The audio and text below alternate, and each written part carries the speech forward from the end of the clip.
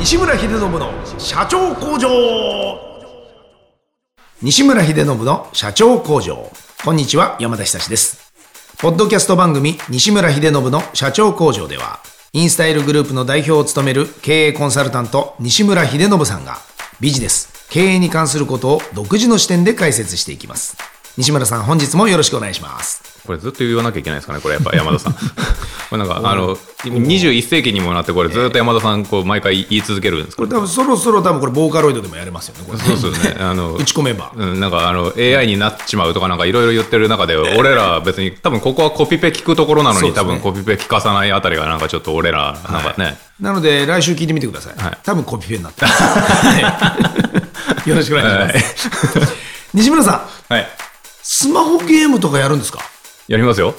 俺そこ見たことないな。マジですか。ヒデちゃんがあんまゲームに夢中になってて。それはあれですよ、多分山田さんといるときは別に普通に、さすがにずっとスマホ持ったまま会話しない。俺が山田さんといるときにそれでですよねとかってなってたらまあなかなか俺もなんか強心臓じゃないですか、変わっちまったなっていう話になるじゃないですかいやまあないですよね。それで何やってんだろうと思って、まだ100歩移って俺が仕事の指示とか出してて、すいませんとか山田さんとかちょっとこれどうしても今出しとかなきゃいけなかったんでとかだったら分かりますよ。それはね、どうします。俺がハッピーグラスの線引いてるだけだったら。いやー辛いな、ちょっと見たくないな。辛いでしょ。見たくない。そうだから、でも一人の時はやってる。やってますちなみにじゃあ今ハマってるゲームとかは何ですか。それはなんだろう、今何やってるかな。じゃあ結構ちょこちょこチェックはしてダウンロードしてみたいなことはやっていると。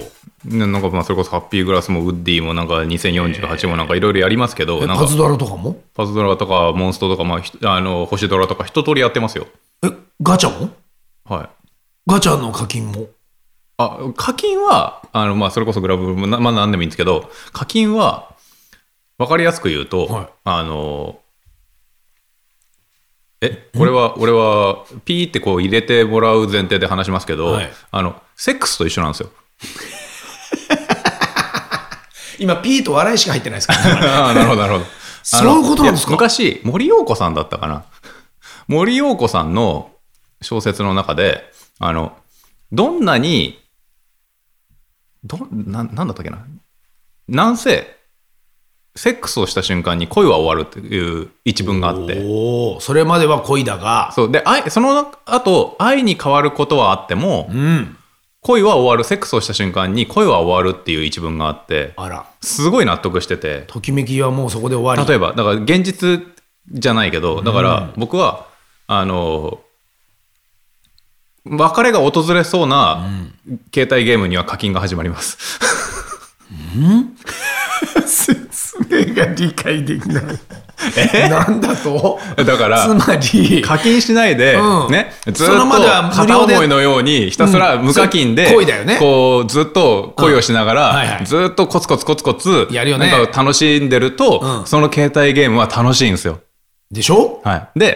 でもそれがやがてちょっと飽きてきたりだとか終わりを迎えるんですよ。そうか、もうやめようかなみたいな時が来ちゃうから、ちょっとなんかかったるくなってきたりとか、でその時にちょっとそのゲームクリエイターへのありがとうっていう気持ちと、なるほど、注入し始めるわけだと、ありがとうっていう気持ちと、あとここでもう一段落だなみたいな気持ちと、いろんな気持ちがないまぜになって課金ガチャをないまぜになって生産機みたいになってる慰謝料じゃないんだからこれ面白いな。ちょっと今までいくらぐらい課金しましたか。でも僕課金者の中では、廃課金者の中では入門編なんでゲーマーの中では廃課金者に分類されるけど、廃課金者の中ではまともな人間なんで、1ゲーム100万とか200万とかそのぐらいの世界ですよ。大丈夫です。いや大丈夫じゃないですねそれ。何を言ってるんですか。いや1ゲーム今100万とか、それが何ゲームあったかって話ですよ。もう多分もう車買えちゃいますから結構払っちゃってましたね。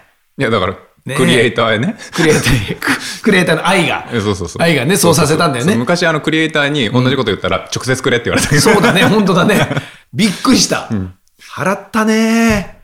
これは今反省してますか、それともまだ反省の色なしで今後も、クリエイターの愛は同じだと思います懲りてないわ。じゃあ懲りるとかじゃなくて、なんかこう、やっぱ、やめて。なんか、時間を買う系と、アイテムを買う系、2つに分かれるんですよ。何すごい詳しく話してんのもうゲーマーになっちゃってるよ。いや、しょうがないじゃん。代表じゃないな、これ。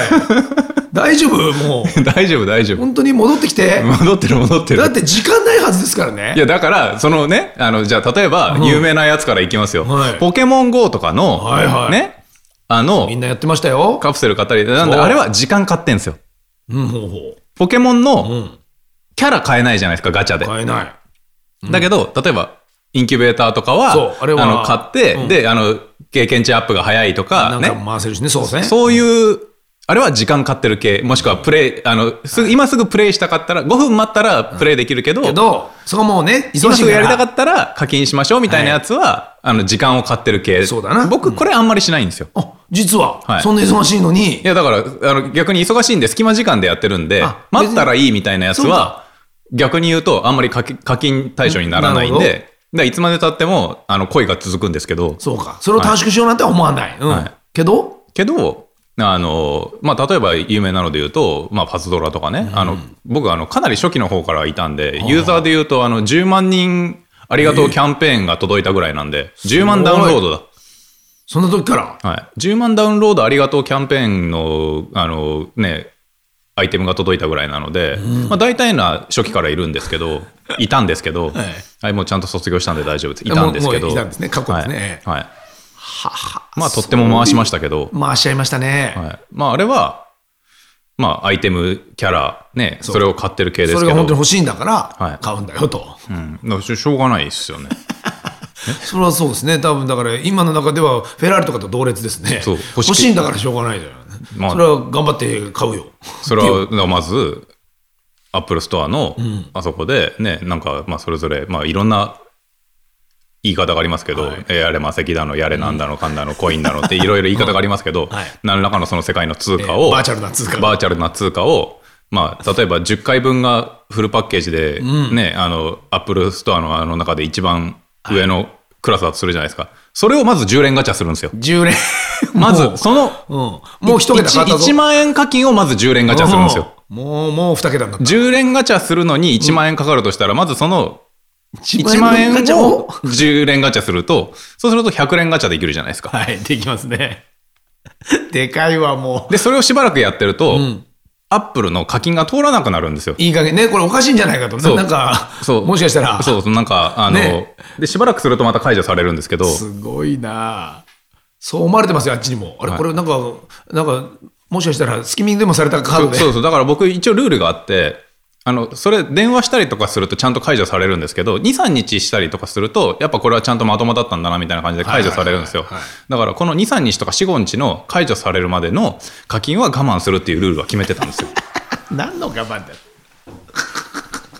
ちゃんとね、それはちゃんとブロックされちゃうから。なんかものすごいドヤ顔で言われてるけども、今完全に今スタッフ失笑ですよ。本当に。ちょっと今もうスマホ没収したよ、もう。偉くない？本当に。偉くない。偉くはない。こんな方の、社長工場でございます。今日も聞いててくださいね。ここ途中でもうやめないでくださいよ。ね、こんなこともするんです。忙しくてもゲームもする人だっていうだけで、それだけで人間味あふれてるでしょ。そうね。なんかフォローされると俺が痛いみたいな。そうです。もう大丈夫です。なんでらしいの。もう本当になんとか日本のカジノ法案は西村さんだけ出入り禁止にしてもらいたいぐらい危ないこの人。勝つもん。続け実際勝つとか言ってる。危ない。じゃああれですよ。電車の中でスマホゲームずっとやってるような人いますけど。はい、僕もきっとそうですよ。ね、そうなりますよね。で、あともう一方で、なんかこう自己啓発だとかああいった本とかを読んだりすると、こうやっぱそのスマホゲームなんかやってる時間があったらね、勉強する時間に費やしなさいと。でも社長工場なんか聞いてる暇があったらパズドラ回せよって思いますけどね。これどうしようかな。この話もう一回回ってきた今。本当に？でもほら勉強の時間にね、いや唯一のほら出勤の時間の電車とかほら、あるわけじゃないですか。そういったところを勉強に当てた方がやっぱり結果的に年収が上がるなんていうようなデータも出てんですよ。それはそうじゃないですか。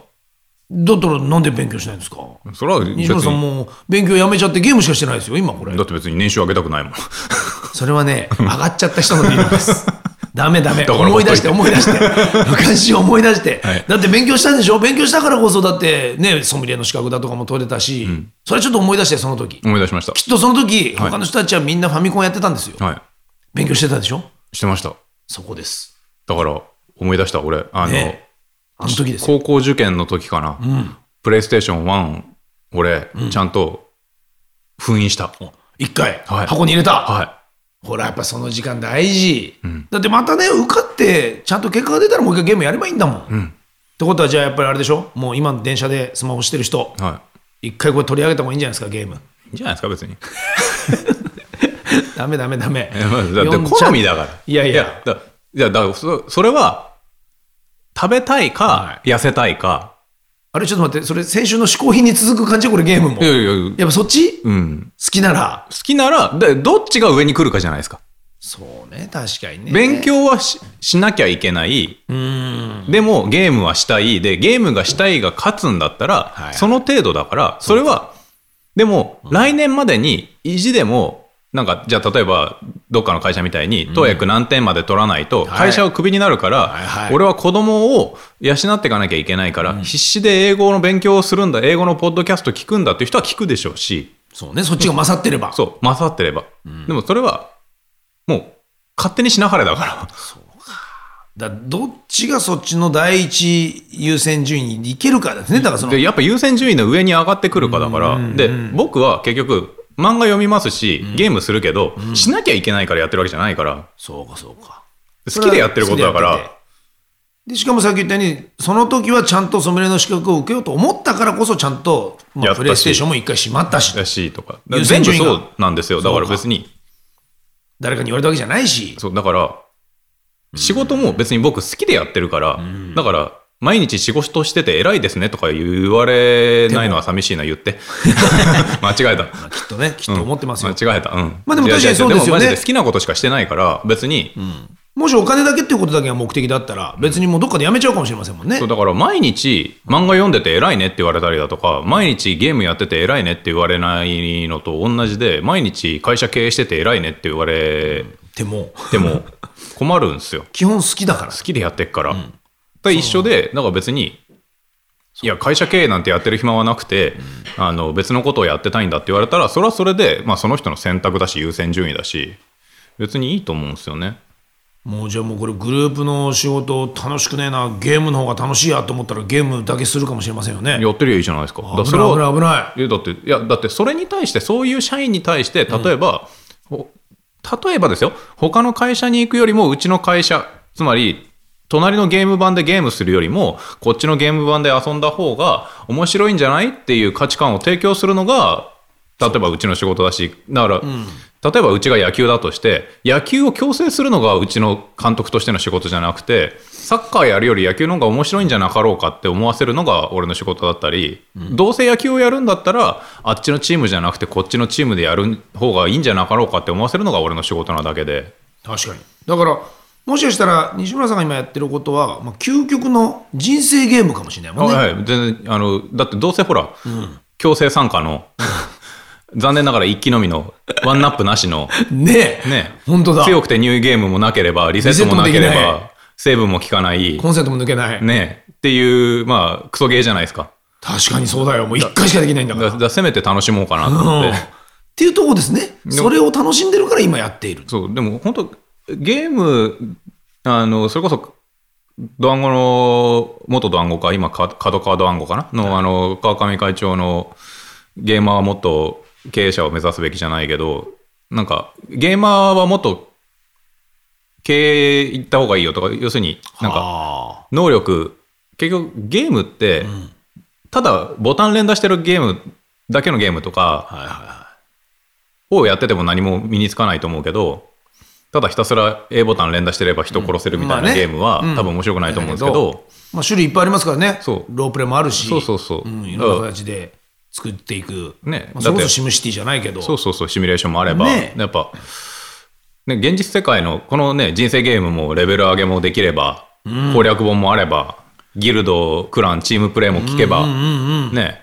ミッションガンガンやるゲームスタイルも、それこそ非常に人生とシンクロするものもあると。オンラインゲームでね、例えばミッションガンガンこなしていくのがいいクランギルドもあれば、ね、ゆったりプレイでなんかひたすらなんか制作に勤しむプレイヤーもいればありますね。確かにね。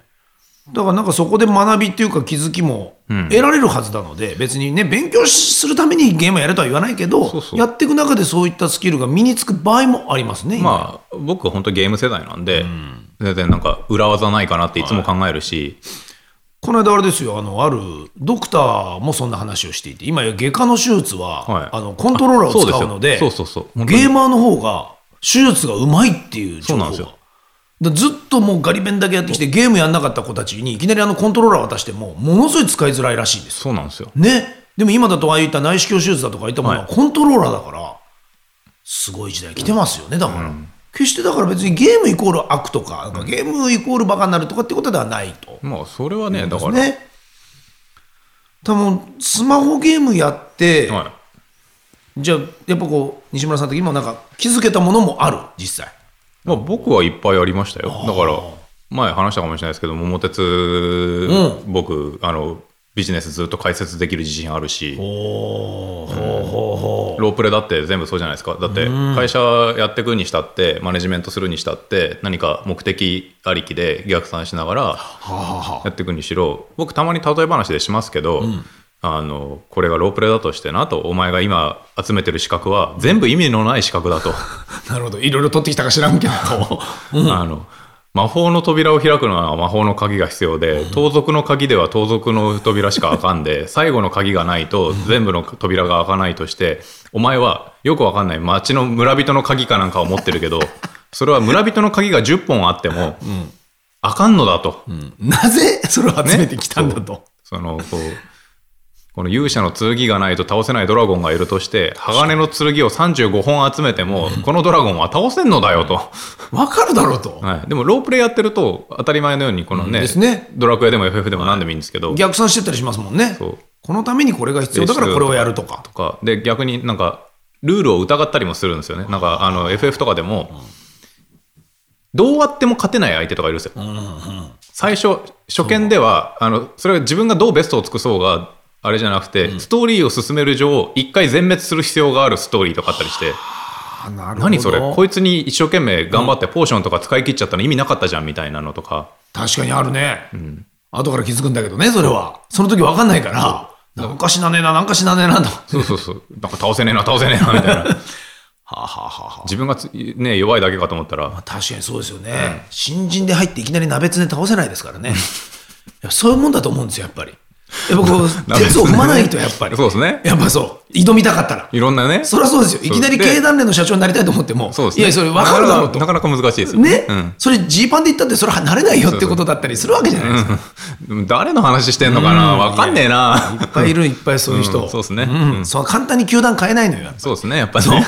放送局もそう今気づいてるもんだって。気づいてますよね。やっぱそれロープレイやっとけば、いや順番あるでしょと。なるほど、勉強になるな。あの人はゲーム好きかな。好きですけどね。聞いてみよう。あの人ね。あの人好きだし。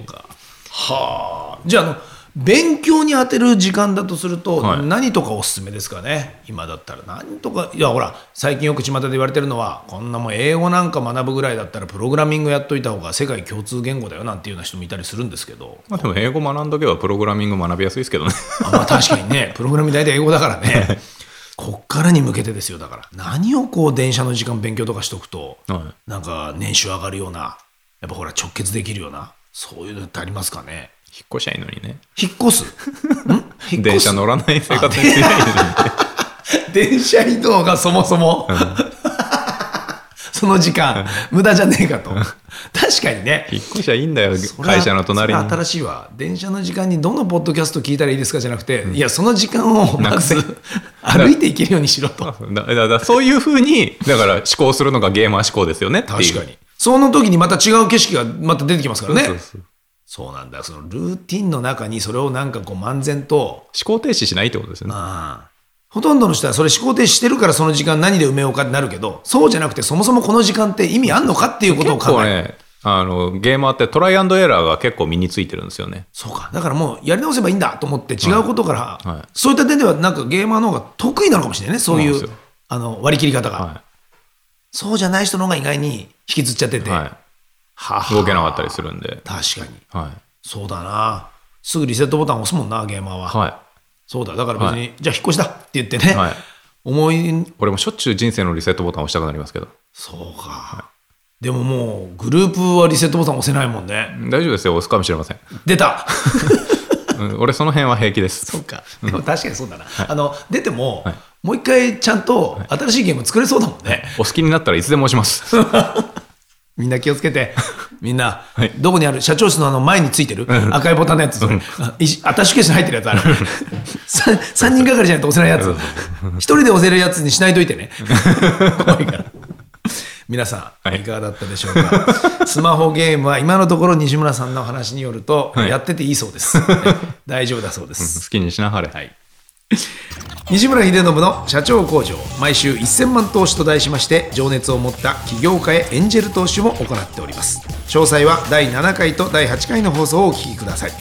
また番組への質問ご意見は社長工場のホームページ CEO-factory.com からお問い合わせください。西村さん、本日もどうもありがとうございました。ありがとうございました。